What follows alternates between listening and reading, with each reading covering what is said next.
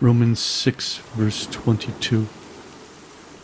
But now, having been set free from sin, and having become slaves of God, you have your fruit to holiness, and the end, everlasting life.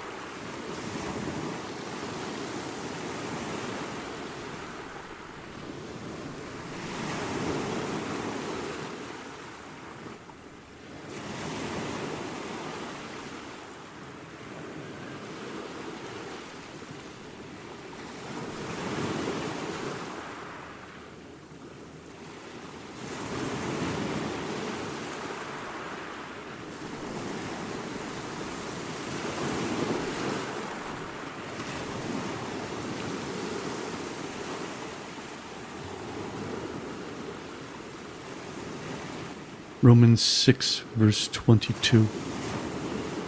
But now, having been set free from sin, and having become slaves of God, you have your fruit to holiness, and the end, everlasting life.